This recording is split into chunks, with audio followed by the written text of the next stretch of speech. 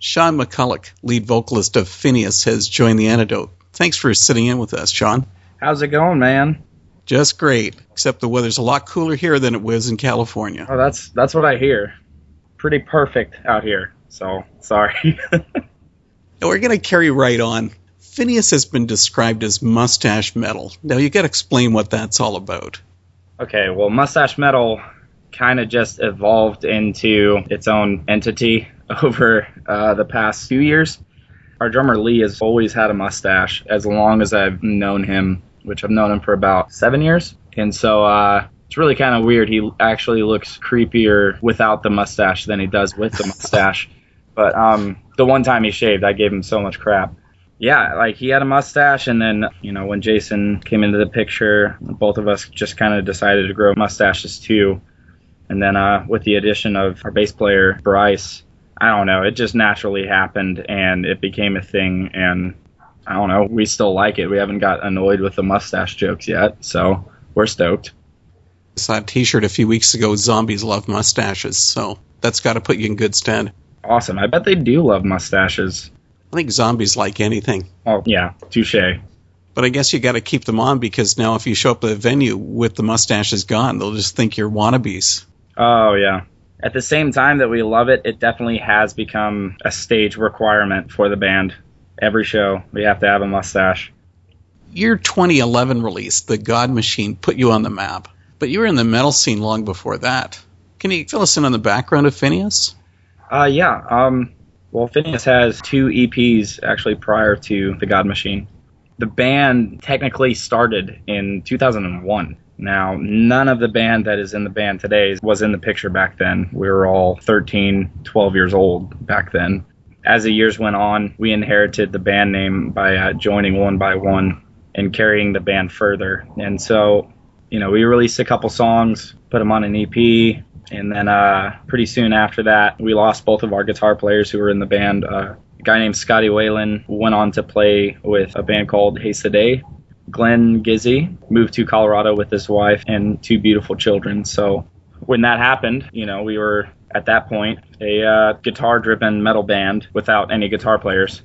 It was a little bit crazy, a little bit hectic. You know, we made a video to try and search for a new guitar player because we really believed in the material that we had written. And what ended up happening was, I mean, I got desperate one day, and without the other guys' permission, I posted an ad on Craigslist. Jason, our current guitar player, was the second person to respond, and he was just moved out to California from Iowa and was living with his dad. Yeah, he came over, and him and I went over the guitar parts, and he learned our entire set in a night. Wow. I don't know, it just came together really easily, and it's weird, like, you know, the guys hated me for a couple seconds when they saw that I had posted something to Craigslist, but it's funny now looking back on it because they were pretty upset at that. I don't know why. Well, maybe it's just been all those jokes over the years about a Craigslist band.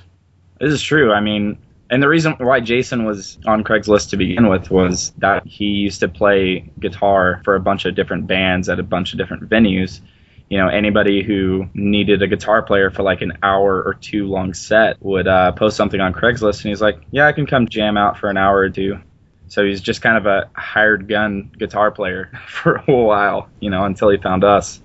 Then having a change in band members has been a positive for your band. I mean, in some cases, that can be a real negative.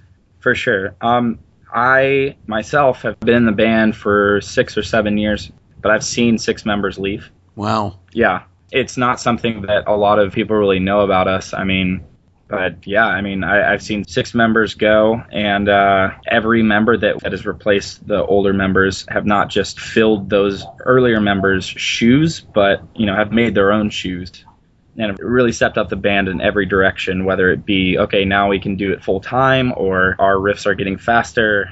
I don't know. It's just been a plus in every direction with every member change. So do we have a dog in the background? I'm trying to figure out the background noises sometimes. Well, I'm having fun with this, though. It is amusing. There's like 10 dogs, not at my house, but all over the backyards of the neighborhood that I live in. I'm sitting in the backyard currently and just enjoying the day. My roommate is in where I normally keep my computer. He's playing Mass Effect 3. I got kicked out. Your videos seem to have almost as much impact as your music. What are you guys up to now, like 1.5 million views? How important are videos to your band? Well, I think that music videos are extremely important, especially in this day and age where, you know, I don't know, just CD sales aren't doing as well, like all across the board. And we didn't really know how to go about promoting our band besides touring. And then we released the I'm a Lion video, and that, I don't know, the views just rose and rose and rose on that. We saw kind of how useful of a tool it is. Really, we view it as the most useful tool because it's a all-inclusive product almost. You hear a song, you see the art behind the song and kind of the concept and the meaning behind it, and you see the band performing live. Well, I mean, not live because it's a music video, but you get what I mean. And, you know, it has all of the websites and everything under it. Really, we all think of it as a 3.5 minute long press kit. Perfect. It's almost like an infomercial. Absolutely, yeah. Your first full length was The God Machine, and it's really outstanding. Well, this past July, you released your new album, The Last Word Is Yours to Speak. But did you find it intimidating recording the new album, knowing that you'd have to at least equal The God Machine? There's always those fears, and the main thing is we just didn't want to go into a sophomore slump. All of us guys talked about it. We don't really care to try and top anything that we've done, you know? We actually kind of view that as a couple things that are kind of turning the scene into something it shouldn't be, where bands either try and one-up bands or fans try and one-up fans, and it becomes about yourself rather than, you know, relating to somebody else. And I think that that's the approach that we wanted to take. Well, yeah, there were a lot of really high ratings for the God Machine. We really just wanted to create a piece of art that would relate to people, and we wanted to keep that as the main focus. As far as intimidated, no. We just know that we love music, and that's what brought us guys together, and so we want to bring more people together through it. Production on, The Last Word Is Yours to Speak is perfect. I mean, because so often recordings seem to be really rushed through. Mm-hmm. Tell us about the recording process. Well, we wrote the record over about a month and a half. Every week we would practice twice. And we ended up recording at Red Chord Records studio in Rockford, Illinois. Our record was engineered by a guy named Chris Galvez, who used to sing in a band called Steady Hands. He himself is an incredible musician and very, very smart as far as the way he approaches things. From an engineering standpoint and from a producer standpoint, helped us out a lot with little parts and ways to make songs flow better. And it was mixed and mastered by a guy named Joel Wanasek, who runs a studio around Milwaukee, Wisconsin. As far as the way the new record sounds, like that's where the magic happened.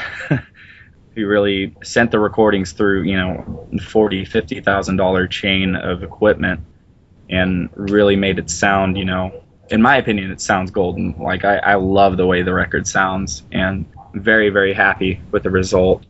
And Chris had a lot to do with that also, with just the way we tracked things too. So I think it was an all-around effort. As far as actually recording though, it was quite the recording experience because all of us got sick and put us about a week behind. Oh, no. Lee knocked out all of the drums on the record in one day. The next day was spent drum editing, and then the day after that, Chris, our producer, walked in with the virus, and all of us got it. Yeah, it went really bad, and it was individual for every single one of us. Like Bryce, our bass player, basically had the stomach flu for a couple days. Jason had the stomach flu also, and I just got a sinus infection. So it was kind of attacked the areas that we needed to do our job. There were days when Jason would be recording guitar and he could go about 10 minutes before he would have to go throw up.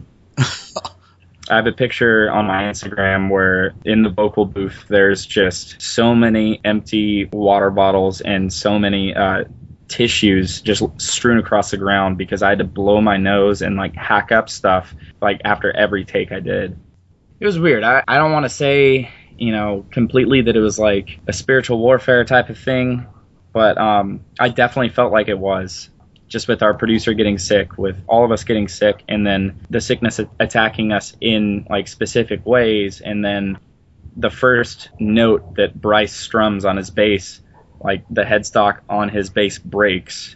There are just so many things to where, I feel like people say so much spiritual warfare around me because earlier there was a line at Starbucks or something like that. I don't really feel that it really applies. Not saying it applies to my case, but I just felt like there was definitely something that, didn't want us to record the record well. Wow. But then also now when your fans come up and tell you that was a really sick album, you can say, yeah, absolutely. Yes, it was quite the sick record.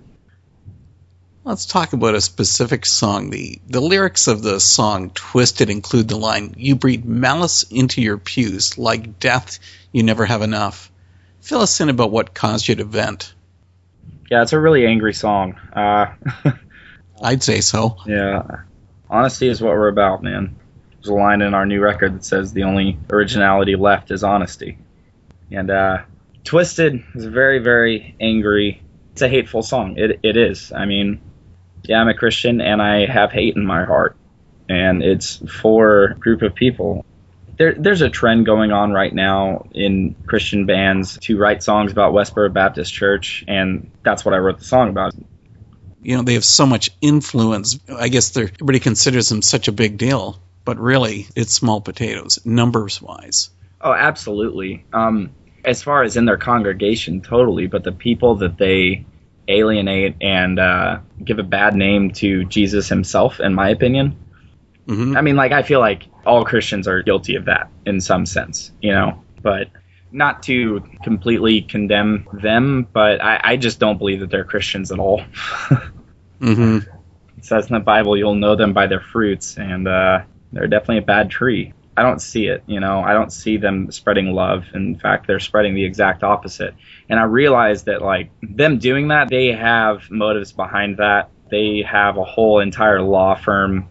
Fred Phelps, the head pastor, was a lawyer, or is a lawyer, and was all the way back in the civil rights movement and stuff, and he made a lot of money in that time. That's what he does now. He instigates people by spreading hate to try and get them to, take away any one of their rights, which, any type of physical contact, and that person will be sued. You know what I mean? And so it's twofold. You got hate, and you got the love of money, which is the root of all evil. Yeah, it's the most twisted money scheme that I think anybody's ever thought of. So you're just basically saying you guys are Pharisees. Oh, absolutely. And they point out their rules and their doctrine. And, I mean, when Jesus talked to them to begin with, he was like, yeah, you have your rules, but all these verses that you're adhering to in the Old Testament, they point to me. If you miss me, then it was all for nothing. Part of it is me having a lot of hate for them, and I know that that's, sin on my own part. I realize that, but I can't bring myself to censor myself about that, So that's why that song came off so angry, and it is angry. I think we're all that way sometimes. Phinehas's music often blends the melodic along with harder elements, and this really stands out on Dyson Sphere. Why do you do this, and how do you feel it helps the song? Well, all of us listen to so many bands, and so all of us are pulling in all these different influences, ranging from bands like Brand New to Born of Osiris. We just love the whole spectrum of music because, I feel like when it's viewed at like that, it's more dynamic, and I think that's why we wanted to do that with that song. On the God Machine, we did it with The Wishing Well. We wanted to stretch ourselves musically, how can we make a song that starts off so beautiful, climax at this huge, pinnacle point, Yeah, I mean, I hope it comes off as dynamic. That's what I would say. Absolutely, and that's what makes it stand out so much. Awesome. Let's talk about the single Flesh Killers. So, Sean, you sing the lyrics, test me in the furnace of affliction, refine me as you wish. When the die is cast, breathe in me your animating spark. But does anyone really want to be tested by affliction? No, absolutely nobody wants to be tested by affliction, but it's not really like we're given a choice in life as far as those things go. And so I don't think it's like, oh yeah, bring on the tough stuff or put my dad in the hospital. It's not like like I'm saying like I want that, but as far as like viewing those things as you're going through them, because you have no choice, like you have to go through them. You know, it's a matter of your outlook, and I think when you view it that way, like you can see that at the end you will either be stronger or you can see the presence of God even in the roughest times of your life. Sean, you do a great job of blending both clean and raw vocals. But if you were forced to choose one vocal style over the other, which would you pick? Oh man, that's such a tough question. Because I love screaming and I love singing so much. I mean, I grew up in choir pretty much all my life up until college. Even though I really feel like I'm an inadequate singer, like I love doing it, you know. And there's no way that I could choose between the two, because I also love screaming. I love the dynamic and the rawness that is just screaming your guts out, you know. And so I think that there's equally beautiful things for both of them. The members of August Burns Red have stated that metalcore is stagnating and there's a lack of artistry in the genre. What are your feelings on that statement? I would agree with it. I would agree just that the creative side has kind of given way to the trendy side. You know, I'm not going to name any names. I've just seen bands get huge off of close to zero musical skill. You know, all of us dudes in Phinehas have a ton of respect for August Burns Red. They're doing some really, really unique stuff, and they have their own sound to them. You can listen to a song, and you can be like, wow, yeah, that's an August Burns Red song. Jake doesn't even have to start screaming before I'm like, yep, that's August Burns Red. But yeah, I feel people want to take the easy route, you know, and that's fine. They can do that. But I guess from the way we see it is that a lot of these bands have picked up instruments to be in a band, as opposed to picking up an instrument to learn music and to be able to express yourself in music. That's the biggest difference for us. You can tell when somebody just loves what they're doing and that they're expressing themselves, or when somebody is doing something that somebody else already has done, you know? Regurgitating the same thing. Regurgitating and very lackluster also. Fortunately, you guys aren't falling into that realm. Thank you, that's good. I would hope that we aren't. We try and test each other musically, try and push each other musically as hard as we can, and every time we release a record, it is the hardest thing for every single one of us to do, because we're playing things that are extremely hard for us to play, or I'm singing things that are extremely hard for me to sing or even scream, because there's some type of new pattern that I want to put in, or hold out a long scream. You know, there's so many different ways to push yourself. There's a lot of Christian bands in metal, but there's very few that actually have a lot of substance about God in their lyrics. But you guys do have that. So I guess what I'm trying to get at with you guys, since you do have more lyrical content about God, is that the biggest purpose of the band, trying to be making a statement, or is it the whole package?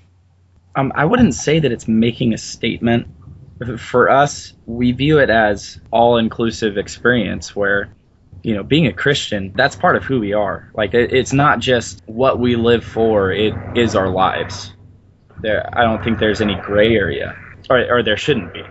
Like, we're a Christian band as a whole, and every single one of us has a walk with Jesus individually, and it's not just a lifestyle, it is our lives.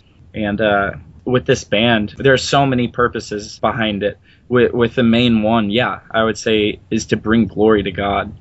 Obviously, with that, God calls us to strive for excellence in anything that we do. So our musicality falls into that, you know, our merch display falls into that. Us playing often falls into that.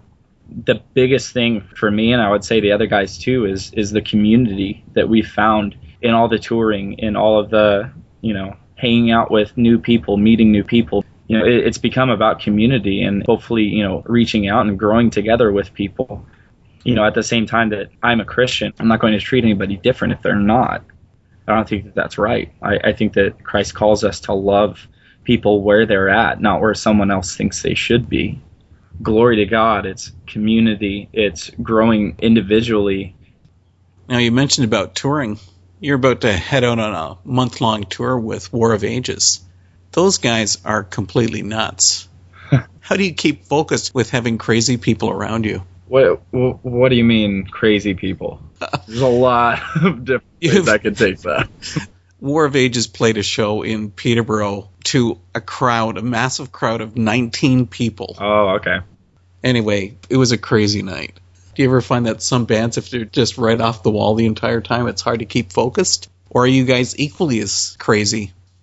I would definitely say that there's a crazy side in Phinehas. Absolutely. I don't know. We tend to have a ton of fun with the bands that we've toured with, and we've never met a band and have not been friends with them.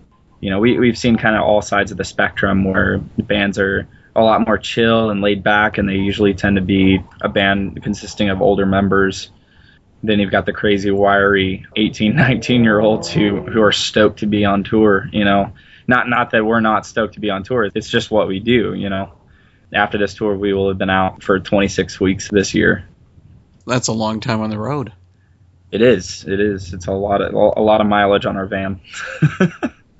So you're just one of those people who can talk music all day? Oh, totally. But I'm a complete nerd in every form of the word. The song Dyson Sphere is taken from a Star Trek episode.